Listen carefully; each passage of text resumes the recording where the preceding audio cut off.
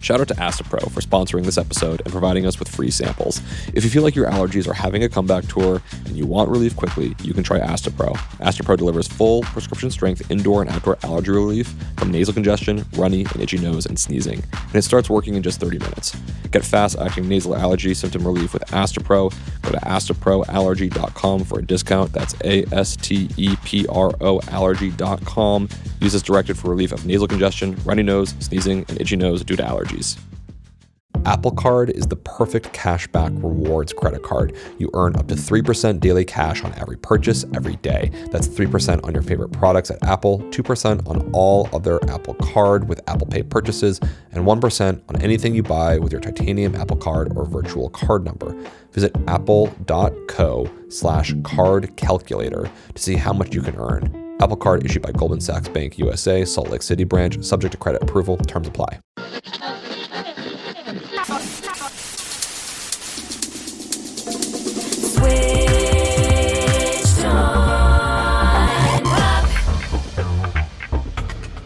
Welcome to Switched on Pop. I'm songwriter Charlie Harding.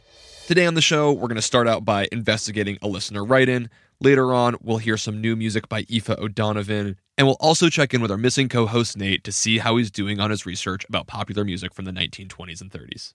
So every day, lots of people write into Switched on Pop to suggest songs or artists that they would like to hear on the show. And there are so many good suggestions, but this one person keeps writing us. In fact, over the past 2 months, he's written us, I think, like 30 times with the same idea. And so I figured we really ought to invite him on and allow him to have his piece. I have along here with me Alex Kappelman, one of the producers of the narrative music podcast Pitch. I think there's only one way to greet you, Charlie. What's that? Hey! For the last 2 months, you have written us almost every other day with songs that say, hey. Do you want to just share a little bit about what's been bothering you that you had to have covered on Switched on Pop? Yeah, sure. So one day I was just kind of listening to a song. I think it was Roar by Katy Perry. Yeah. And I kind of heard like a hey, like this like hey that was like washed out with reverb. Huh. And I was like, oh, that's kind of a funny sound. That's cool that like she uses that like percussively.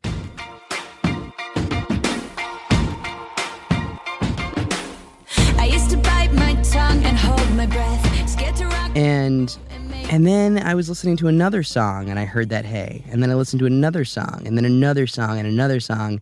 It's like I hear it everywhere and I want to know like what's going on. Like where did it how did it start? I have to say I'm kind of honored because on your show Pitch, you do an amazing job diving deep into narrative stories about helping us to listen more deeply. So I figured you might just take this on your own, but you've employed us to do the research for you. Yeah, we're deep in we're deep in research for our next season, so I figured I'd outsource this to you. Well, with this idea, I have to be honest, when you sent it to me, I couldn't figure out the nugget of what is this hey thing. And so I kind of did like the really obnoxious journalist thing and just consulted the dictionary. I really hate when people do that, but it's the first place I went. And I actually think that it gives us a decent clue into how hey is being used in all these pop songs. The dictionary, huh? Yeah, I'm sorry. I went there. Okay, here's the gist. The word hey comes from Middle English from about 1200. 1200, huh? That's way longer than I would have guessed. It's been around for a long time. And uniquely, pretty much just in the US, it's used as a friendly greeting. Like, hey, Alex, how you doing? Obviously. The OED also tells us that hey is used to attract attention, to express surprise, interest, or they even say annoyance. Okay, good to know. So I consulted the dictionary, I listened to all 30 tracks, and I started to see this pattern emerge. In my research, I found that there are 3 reasons that artists are using hey as a musical element. And lucky you, Alex, I'm going to reveal them to you. So let's do it. Do you want to get into the first one? Yeah, let's do it. I'm so into this. Reason the first. It's hailing the listener. It's actually just saying hello, right? So a song like Hey Jude is saying hello, both to the character Jude, and it also is opening with this idea of, hey, take a listen. Invite you into the song. Hey Jude, don't make it bad. Oh, that's interesting. I never thought about the second one before. Yeah, some of the more modern examples that you were sending along was first the Carly Rae Jepsen tune, I Really Like You. First thing you hear, Hey, hey, hey, hey. exactly, hey. I really wanna stop, but I just Hey with a little reverb and a little bit of delay. And this is really just, it's there to greet us into the song. You had some other examples, though. Yeah, I had like a ridiculous amount of other examples. Okay, so the next one that I saw that is sort of doing the same thing, Okay. similar to the Carly Rae Jepsen song, is Grimes' Venus Fly. Yeah, I love this song.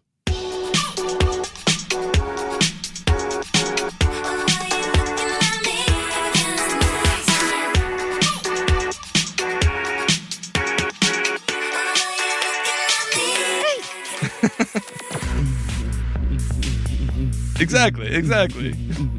It's such a good track. So similarly to the Carly Rae Jepsen song, the very first thing you hear is hey. It's saying hello. It is literally greeting us into the song.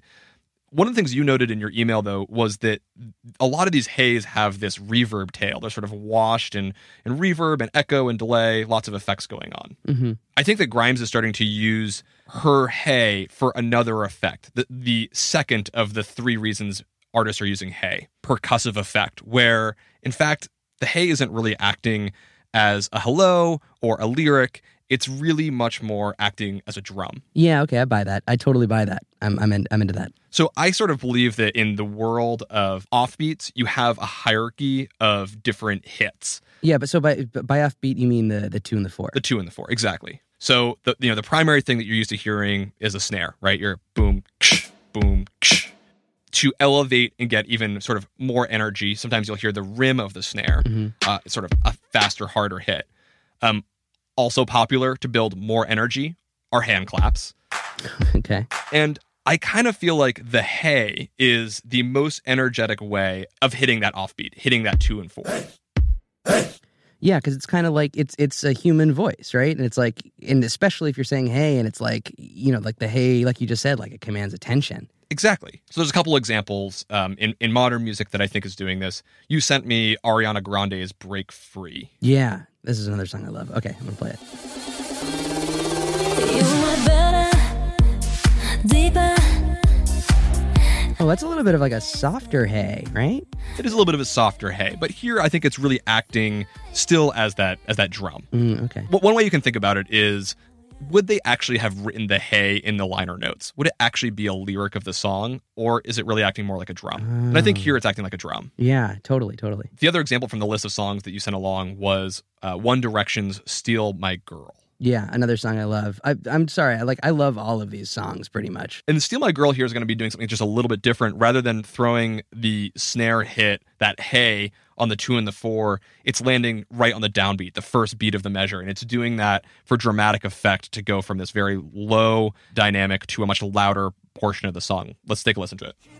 Queen, since we were 16, we want the same things, we dream the same dreams, alright.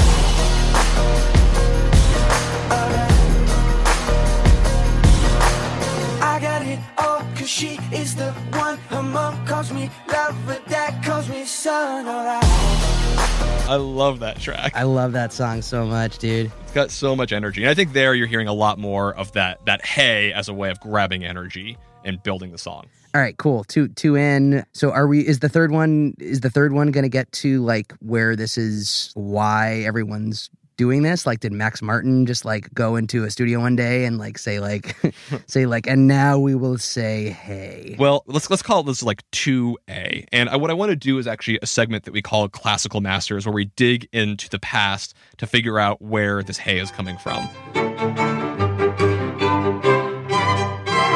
Whoa, Classical Masters. My favorite segment. Okay, all right, let's do it. We're not going to go too classical. We're going to go back into the 50s and 60s. And we're not going to necessarily find the first example of using hey in popular music, but probably the best example that influenced the most artists. Is if you had to guess, where would the first example come from? Do you have any idea? Hold that thought for 1 minute, because we're going to go way back in time in just a second.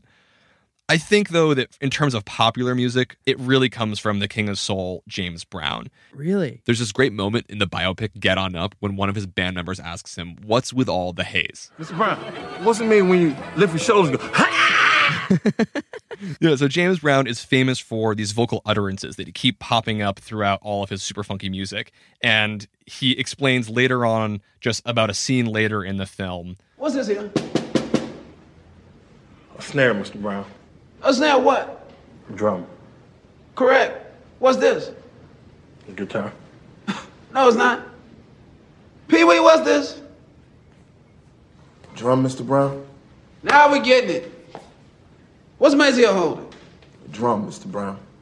Fellas, what's them shiny things y'all holding over there? Drums. Now we all got our drums. Hit it!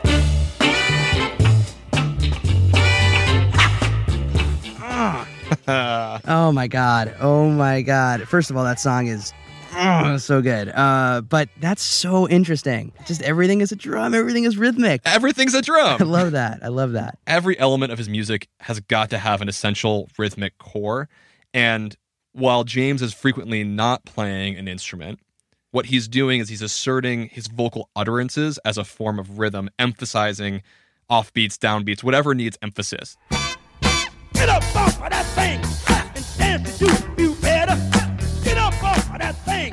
Oh, that's so interesting. Because like I guess I kind of knew that somewhere in the back of my mind, but it never really like came up and it's like, oh yeah, he's like, as a vocalist, he's doing like super rhythmic stuff, like in a way that's adding to the rest of the super tight, crazy James Brown rhythm. I never thought about that before. That's really cool. And maybe going just a little bit further back, I think that he's probably pulling from one of his idols, Little Richard. Oh, snap. Yeah. Here we go. And so Little Richard and James Brown are both pulling significantly from gospel traditions. They, both grew up in the church and are singing a lot of those utterances that they might have heard a preacher say. Wait, whoa. We're going back to church. I did not expect that to go there. Yeah, so Little Richard was in a Pentecostal church. He was actually at one point as a kid chastised for shouting too loudly while he was singing. Really? And I think that this is sort of at its height in his song, Hey, Hey, Hey, Hey. Hey, hey, hey, hey. Hey, baby. Hey, child. Hey, now. Yes, tell me, baby. What's getting wrong with you? Oh my God. That's literally, that's hey, hey, child. Ow! Oh, that is a beautiful scream. Well done. Thank you. I looked it up and I found over 30 songs just titled Hey or Hey Hey or Hey Hey Hey Hey. Okay. Little Richard's was the earliest that I found. Okay. Interesting. Okay. So you also asked about, well, how far back does this go? Where is the first instance of the use of hey in music? Yeah. I think I can take us pretty far back to Shakespeare. Okay. Do you want to go there? Please. Oh my God. I did not expect that. In Much Ado About Nothing, there's this poem. The poem goes, sigh no more, ladies, sigh nor more. Men were deceivers ever, one foot in sea and one on shore.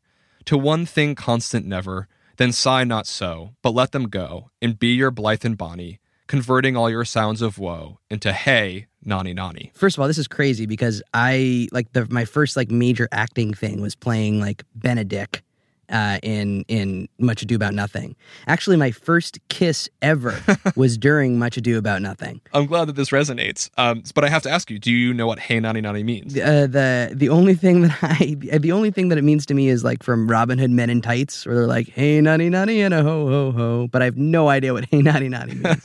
And does it have to do with, is it kind of like daddy mommy sheet monster time, to quote 30 Rock? So frequently, yes, hey nonny nonny was used to cover up more lewd language, but it actually is really a meaningless word that just alludes to traditional English folk music. And that hey nonny nonny was a refrain used frequently, kind of like using fa la la la la or something like that. Okay. It's something which is rhythmic, it has energy, and it gives everybody to sing along to. Okay. In fact, using hey as a rhythmic element in folk songs has become such a trope recently that someone made a hilarious YouTube video about a fake musician named Connor Redwood is supposedly the artist that says hey on all of these songs. Hi, my name's Connor Redwood, and I yell hey in songs. What? And yelling hey, it's my life. Oh my, how did you find this? You can hear my work in a number of different musicians' songs. Let's see, the Lumineers.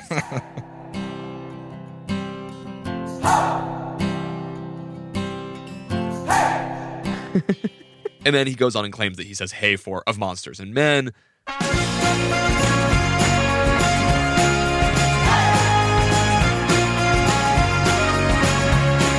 And also for Edward Sharpe and the Magnetic Zeros.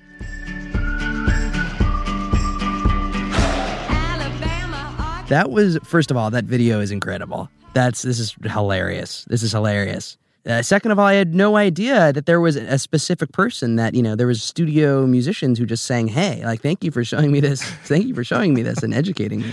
Alex, you've been duped. No. Yes. This is clearly a spoof that this guy, Harris Alterman, made a fake video of a guy named Connor Redwood, a musician profile, who supposedly is the person who says hey. And of course, it's a ridiculous joke. Right. How did you find this? Some deep internet searching. I'm glad I outsourced my journalism to you. So basically, the part of the reason why you're hearing hey everywhere is that it is becoming incredibly cliche. Well, yeah. So I actually kind of noticed that, like, in listening to these songs, I would kind of notice that people are starting to kind of play with it a little bit. So instead of just like the normal hey, there would be like people switching the pitch and like doing it a little doing like weird things with it. Is that where you're about to take us? I think that is a perfect transition, because I think the third reason why people use hey is simply to grab your attention. Going back to our dictionary definition, hey can be an interjection used as an exclamation point to grab someone's attention, or, as the OED said, to actually annoy you. I think they hit the nail on the head there with some of these songs, I gotta say. So this is a way that musicians are basically saying, hey, check out this moment in the song. It's important. You need to pay attention. And that's how they're using hey here. So what moment exactly are you talking about? There's a couple of them. Let's go back to One Direction and listen to Perfect. Baby, I'm perfect for you. And if you like. So what do you notice about that hey? It transitions from one section to another. Exactly. The hey is actually landing on sort of this strange beat. It's landing on the 4 and 1 and 2 and 3 and 4 and. Exactly. And so basically, just when we're about to go into the next section of the song, they say, hey, pay attention. Things are about to change. We're elevating the song. We're going to the chorus. Okay. The other example, which probably falls more in the capture your attention, potentially even annoy, is... Oh, tell me it's Bieber. Tell me this is Bieber. Bieber's one of them. But I was actually thinking of Kanye West's Black Skinhead. Yeah, that one too. Oh, man, yes. I'm glad you went there. This is an amazing track, the first track off of his album Yeezus. And as he's going into the chorus there, as you sort of hinted, a manipulated version of hey, almost these screams, these guttural cries. So follow me up, cause this shit about to go. I'm doing 500, I'm out of control. But there's nowhere to go. And there's no way to slow. That's my impression.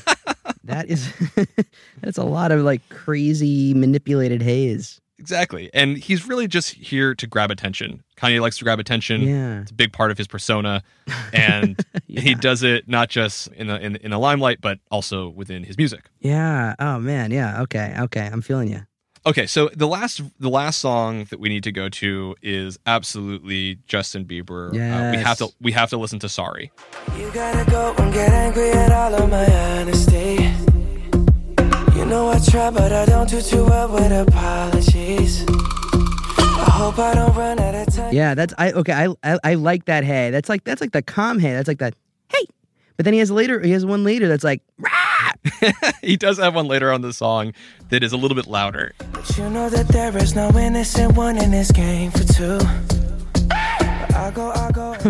And I think the reason why this hey is there is that same reason of trying to grab your attention, because things are kind of quiet, but this is a dance hall song. This is a song which is going to bust out. And what he's trying to do is say, hey, pay attention. It's about to drop. You just got to give it another second. Yeah. Okay. That's interesting. Okay. Right. He wants to sustain your attention. He doesn't want you to peace out, basically. Right. And he's being like, all right. Like you're getting the payoff. Like, and here we go. Exactly. So 3 reasons that people are using hey. They're hailing the listener, pulling them in and saying hello. Most prominently using it for percussive effect. and also there to grab your attention, hold your attention in a moment of the song where it needs you to stick around. Yeah, man, dude, that's awesome. That's awesome. Like this is like very satisfying to like get like a full analysis of this little tiny thing that I've been seeing everywhere. And now I'm like, now I will actually pay even more attention when I like hear that going on and be like, okay, Justin, I know it's about to drop. Thank you for letting me know.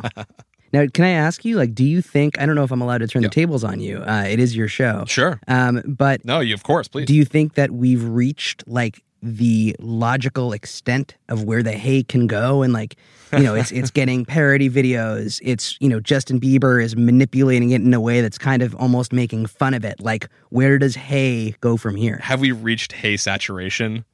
Yeah, have you reached Hey saturation? It reminds me of actually your very first episode of your show Pitch that you and your partner Whitney Jones did on the Clear Mountain pause. This idea that in pop music there are these extended pauses and that those originated somewhere. And in it, in your interview, this woman Karen Glauber describes how oftentimes singers will put these sort of cheap things into the song to get participation, especially na-na-nas, hand claps, and other ways for artists to basically compel you to participate. If you're in the know, if you know exactly how the song goes, it's that anticipation that you know you're part of the in thing, you know to scream, you're just waiting for the climax of it. So it's spectacularly manipulative. I kind of feel like this is the same thing, and that once the magic is uncovered, it's like, I don't know if I want to say Hey with you. Oh, okay. Exactly. So I don't know. I think maybe we're meeting Hey saturation. If I were a songwriter, I might try to find another utterance to use. Oh, like what? Womp? You gotta go and get angry at all of my promises. Womp. That's my best suggestion. Cool. I'll just email maxmartin@gmail.com and see what he says. All right. Alex, so much fun having you on the show. Thank you for exploring the Hays with me. Yeah, and thank you for buzz marketing my podcast completely unsolicited. For sure. If you want to listen to all of these songs that say Hey, we've posted a Spotify playlist on our website, switchedonpop.com. And also be sure to check out Pitch. It's really great. You can find episodes at pitchpodcast.org, itunes.com/pitch, and you can follow them on Twitter at HearPitch and at Alex Kappelman. Shout out to Astapro for sponsoring this episode and providing us with free samples. If you have allergies, then I've got a familiar scenario for you. You wake up on a beautiful spring morning and peek outside to get a feel of that nice breeze, but then you start to feel a little tickle in your nostrils. That tickle is the spring air telling you to go be a hermit and avoid the outside because you'll soon be a sniffling, sneezing mess. But don't listen to it. Allergies suck, but a good nasal spray makes all the difference. I personally learned that I suffer from adult onset allergies, and it's a real bummer, but a good allergy med makes all the difference for my ability to go out in the springtime to smell magnolias, my favorite flower. If you also want relief quickly to get back to breathing in the spring air, you can try Astapro. Astapro delivers full prescription strength indoor and outdoor allergy relief from nasal congestion, runny and itchy nose, and sneezing, and it starts working in just 30 minutes. Get fast-acting nasal allergy symptom relief with Astapro. Go to astaproallergy.com for a discount. That's ASTEPRO allergy.com. Use as directed for relief of nasal congestion, runny nose, sneezing, and itchy nose due to allergies. Apple Card is the perfect cashback rewards credit card. You earn up to 3% daily cash on every purchase every day. That's 3% on your favorite products at Apple, 2% on all other Apple Card with Apple Pay purchases, and 1% on anything you buy with your titanium Apple Card or virtual card number. Visit apple.co/card calculator to see how much you can earn. Apple Card issued by Goldman Sachs Bank USA, Salt Lake City branch, subject to credit approval. Terms apply. There's so much great music that Nate and I listen to every day that doesn't make the top 40. Music that we just feel demands being broken down. So this week we're going to try something new and introduce a segment called Off the Charts. For our first piece, I met up with songwriter Aoife O'Donovan backstage at Largo to talk about her new album and single about my favorite time of day. It's called In the Magic Hour. In the magic hour, when the moon is low. The magic hour. The magic hour. It means different things to different people, though, I will say. Oh, what does it mean to you? Well, to me, it was sort of trying to capture the time of day, sort of that kind of gloaming, dusky daylight, but the moon is out and the sun is not there anymore, but it's still totally daylight. Her album is inspired by childhood summers in Ireland, where the summer nights are long and the magic hour leaves you in this ambiguous in-between zone.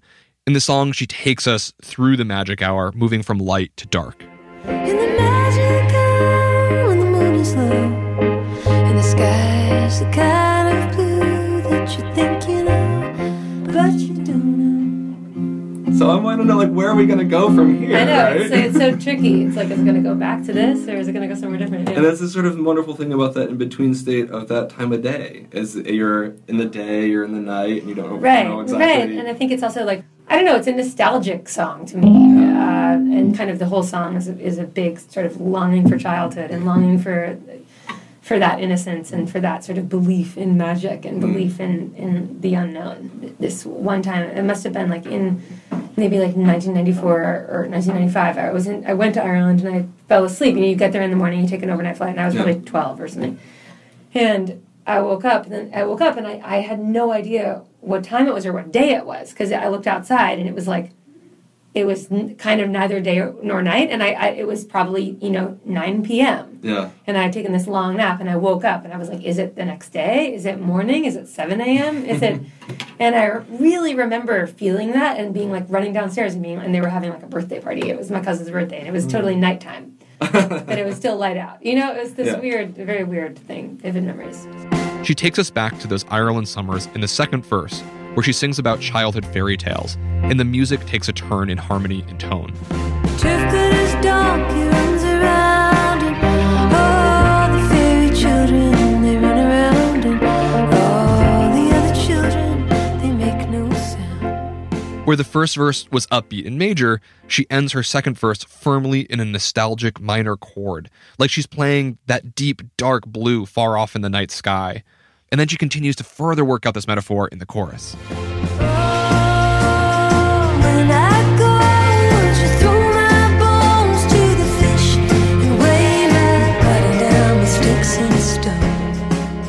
She's taken us from childhood mirth and games into the imagined end of her life.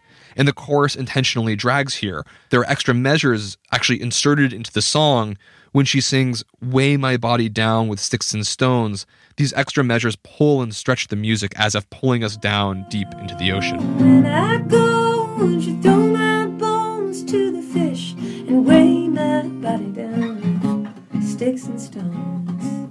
Thematically, I singing, "Oh, when I go, would you throw my bones to the fish?" It's sort of like that, like you die, you live your whole life, you have this beautiful life, and then you die and you're buried in a graveyard. And I've never wanted to be buried in a graveyard. I've always wanted to be thrown into the ocean. So, which I know is illegal.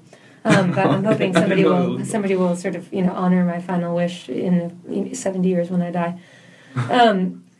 When I'll be 103, so that'll be, hopefully I'll make it that long. That's a great life. Yeah, but I've always wanted to be thrown into the water. So it's sort of, you go there in that chorus, and I don't know, people, death is a lonely bride. It's like you're sort of getting married to the ocean. You're kind of meeting the end that way. And then the song closes out by taking us back to the beginning, mimicking her opening lyrics, but this time with a different kind of view. And the song progresses into sort of a recap of the first idea, like in the magic hour when the moonlight gleams, and the sky's the kind of gray that you've never seen until you've seen it. Like it's this very specific color of gray. And then just sort of being children and running down to the bank, like this beautiful beach that we used to be on as kids, and then saying, like, in that hour, if you listen hard, it's a magic hour. You'll hear the voice, like, the voice of this. Like, you'll hear my granddaddy singing "Far Away Like an Evening Star," and then I sort of end the verses with saying, "I wish I was young again." I wish I was young again. And it's funny. Somebody said to me, they're like, "Why did you write that? You're still young." And I was like, "Well, the point is not like that I'm old. The point is that it's like you wishing that you were 7, like 5, 8. It's like you really wanting to be a child." Just as the magic hour is this beautiful in-between moment with all hues of light, the song is transient and takes us from light to dark, from youth to old age. And the music mimics this passing with subtle shifts of minor and major and lyrical changes from blue sky to gray. You can find In the Magic Hour at Aoife's website, aoifeodonovan.com. That's Aoife with the Irish spelling, Aoife. You can also find her album pretty much anywhere where you get your music. The album is super moving. I really recommend checking it out.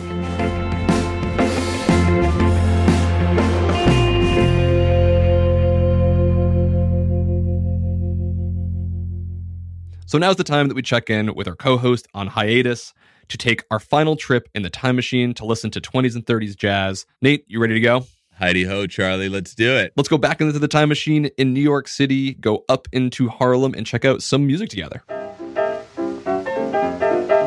Charlie, tonight we are venturing back up to Harlem to the Cotton Club, the jewel of Harlem's nightlife. We've been there a couple times. We have. I mean, Cotton Club is a fascinating place because at once it has the hottest stars and also the most reprehensible door policy that we talked about. They do not let any clientele of color in the door, even though, again, this is a club in the heart of Harlem featuring star black entertainers. Man, it's such a complicated history that you're dealing with. So take me there. What are we listening to? Well, we're here to listen to a show composed by Harold Arlen and his lyricist partner, Ted Koehler. At this time, in the early 1930s, we don't know much about this character. Maybe we know that his real name is Hyman Arluck and that he was the son of a cantor from Buffalo, New York.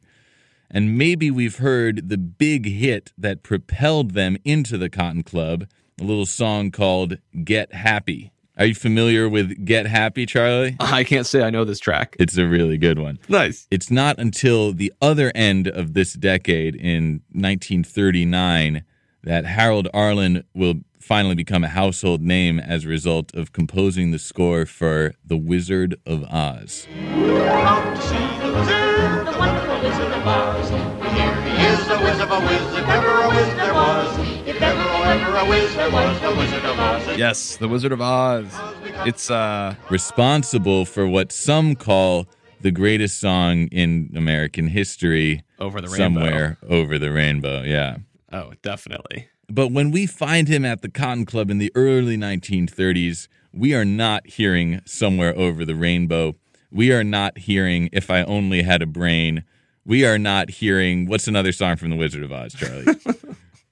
5, 4, 3, 2, 1. All I've got is the Yellow Brick Road one. That's all I got. That's a classic. I'm a one-trick pony. No, you got it. The point is, we're not hearing Golden Age Hollywood songs. Harold Arlen, in his 4-year tenure at the Cotton Club, is responsible for some of the hottest, sexiest jazz songs of the early 1930s. Songs like Stormy Weather. Don't know why there's no sun up in the sky. And one of my personal favorite songs of all time, this is a version later sung by Frank Sinatra, I've Got the World on a String.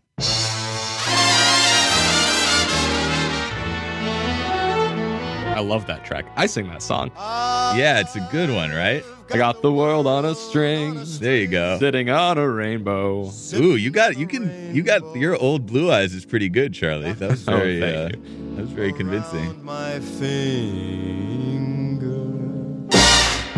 What a world, what a life, I'm in love. In the early 1930s, Harold Arlen is the staff songwriter at the Cotton Club, and he's writing dirty, low-down, hot jazz numbers. In my research, what I'm interested in, though, like with the other musicians we've profiled, Cab Calloway, Duke Ellington, I'm interested in how Arlen simultaneously projects two different visions of Harlem, and as a result, two different visions of black culture and black identity. We've seen that Harlem attracts tourists by promoting itself as the exotic, dangerous, lurid nightlife capital of the world. At the same time, Harlem is this incredibly cultural, political, new forms of black consciousness are constantly emerging. Harlem is what one writer called the city of refuge. So these two competing visions of Harlem you can hear in Arlen's music. Great. So what's the track? So we can start with the first vision of Harlem in a song like Primitive Prima Donna. Just in case that you don't know, I'm the prima donna of the show. But if wishing could make it so, I wouldn't be here. That's what it is. It's the jungle that's in my soul. I'm a primitive prima donna. I'm supposed to be refined. They're clearly toying with, as you said, the sort of primitivist narrative of jazz, while also asserting how sophisticated and complex it is at the same time. Yeah, this is like just a classic trope of the era. You know, the African American female singer is supposed to be refined, but she can't fight the jungle that's in her soul. You know, it was understood that the like primal essence of Black Americans was bound to come out sooner or later. So this song definitely reinforces those notions, and you can imagine the distaste that a singer having to perform this at the Cotton Club for an audience of entirely white patrons would feel. I mean, it's just, it's not. It's disgusting. It really is. And yet, that represents one side of Harold Arlen and Ted Koehler's songwriting. And then on the other, you know, in a show just a year later at the Cotton Club, you could hear a song by them like Raisin' the Rent. Good luck has crossed me, bad luck has forced me down to my last 1 cent. I'm right in the middle of solving that riddle known as raising the rent. Still beg or borrow, got till tomorrow. Landlord's a mean old gent. It's come to a showdown and he wants the lowdown if I'm raising my rent. Okay, this is a super modern song. This is like gentrification in Harlem today. Yeah, I didn't make that connection, but you're absolutely right. I mean, this could not be more different than the primitive prima donna song that we just heard. I mean, this is like kind of a ripped from the headlines of Harlem Life song. Yeah. People in Harlem were having a really hard time making rent. One study showed that they might have actually paid as much as a 50% markup as the rest of the city. Oh, my gosh. Just because, frankly, landlords could get away with it. There wasn't a lot of other options for Black people to live in New York City at that time. That's so criminal. They kind of had to pay. And there was a certain mystique, actually, that grew around this, because what developed was this phenomenon known as the rent party, where people would basically throw these massive, like, night-long parties in their houses and charge money at the door and basically make their rent for the month. Wow. But these parties were legendary. I mean, live music, great food, dancing till the early mornings. I mean, you know, this is a side of Harlem that people going to the Cotton Club wouldn't necessarily be able to access. But in a way, they're still learning about it and they're still discovering it. Like, again, a really real and present slice of Harlem life in this very not real, surreal space of the Cotton Club. Oh, wow. So Arlen's definitely pulling from both sides of the history of Harlem. Yeah, exactly. I mean, it's hard to say that he and Ted Koehler were simply capitalizing on what you rightly called the sort of primitivist myth of Harlem. They were really painting the whole picture of what Harlem was like in the 20s and 30s. And what's remarkable is that these songs have had a long afterlife.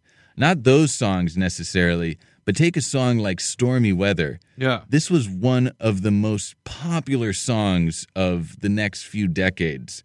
Since it was debuted in 1933 at the Cotton Club, it became not only a nationally popular song, but it's a song especially popular within Harlem. So a song written by a pair of white Jewish songwriters sort of was reappropriated by jazz musicians, by blues singers, by, in one case I found an account of a guy selling fish in the street, and using the lyrics of Stormy Weather, except replacing it with like, I've got mackerel. So this is a moment that's kind of exciting to me, because it's the vector of appropriation is moving in the opposite direction that you usually encounter during this time, where, you know, white musicians are appropriating black style. Here it's slightly, I guess it's, if you trace the whole thing, it would be the white songwriter Harold Arlen appropriating African-American jazz and blues to write a song, which then in turn becomes reappropriated by the African-American community and changed into all these new connotations. Fascinating. That seems like a very equal and productive site of exchange, which, to happen in 1933 in Jim Crow America is not common. No. Yeah, I'm looking at some common renditions. You have Louis Armstrong, Oscar Peterson, Etta James, Billie Holiday. It's a testament to how firmly a part of like the musical firmament a song like Stormy Weather has become. Is there a particular version that we should listen to? Oh, great question. It couldn't hurt to go with the original Ethel Waters. I mean, if you want to hear what it was really like back then, this is it. Might not be the best, but it's right from the source. Don't know why there's no sun up in the sky, stormy weather. Since my man and I ain't together, raining all the time. Charlie, let me say thank you so much for accompanying me up to Harlem of the 20s and 30s, taking the time machine with me, going up to the Cotton Club, Connie's Inn, and Small's Paradise, and listening to the astonishing music of Duke Ellington, Cab Calloway, Harold Arlen, and others. This has been really fun and just a real treat for me. Oh, it's been astounding. I feel like I've learned a lot. Different sounds, different kinds of music are always informed by place and intersections between cultures and can't be defined simply by one or two sounds or one or two ideas. That it's complex, it's complete in the whole history of a place, people, and so on. Wow. That was good. I'm glad we recorded that, because I'm going to steal that, transcribe it, and make it the epilogue of my thesis. So, cheers, Charlie. You're welcome. And the most important thing I learned is that I love going out to see music with you, and we got to keep doing this. Absolutely. To be continued. Really excited to have you back on the show in a couple of weeks. Raining all the time, keeps raining all the time.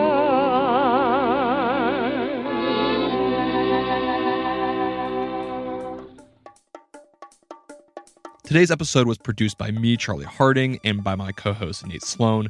We want to give a huge thank you and shout out to Alex Kapelman, who produces the podcast Pitch, which is a narrative show that goes deep into the world of music. It's really extraordinary. Check it out at pitchpodcast.org. And if you exhaust the entire catalog of Pitch, you can find more Switched On Pop episodes on our website, switchedonpop.com. You can talk to us on Twitter at switchedonpop. And sorry to beg for it, but we really love it if you'd leave a review on iTunes. And come back in 2 weeks, because we have, I think, one of our best episodes yet. We're talking to one of the songwriters of one of last year's biggest songs. I can't give it away, but I promise it's not to miss. Until then, thanks for listening.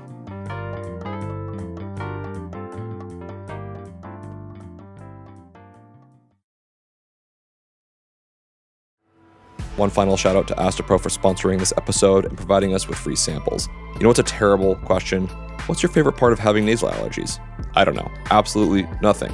Luckily, you might be able to find some relief with Astapro. Astapro delivers full prescription strength indoor and outdoor allergy relief from nasal congestion, runny and itchy nose, and sneezing. And it starts working in just 30 minutes. Get fast acting nasal allergy symptom relief with Astapro. Go to astaproallergy.com for a discount. That's astaproallergy.com. Use as directed for relief of nasal congestion, runny nose, sneezing, and itchy nose due to allergies. Why do you run? Why does anyone? I always thought that runners loved running, and that's not the case. Most runners hate running, but they choose to do it. In the new docuseries Running Sucks, brought to you by Team Milk, Abby Ayers learns why women runners everywhere are driven to go the distance. It really is about taking my power back and proving myself wrong. Team Milk is about fueling women's performance and helping them along their marathon journeys. You can sign up now for the inaugural Every Woman's Marathon taking place in Savannah, Georgia on November 16th, 2024. Learn more and register at everywomansmarathon.com.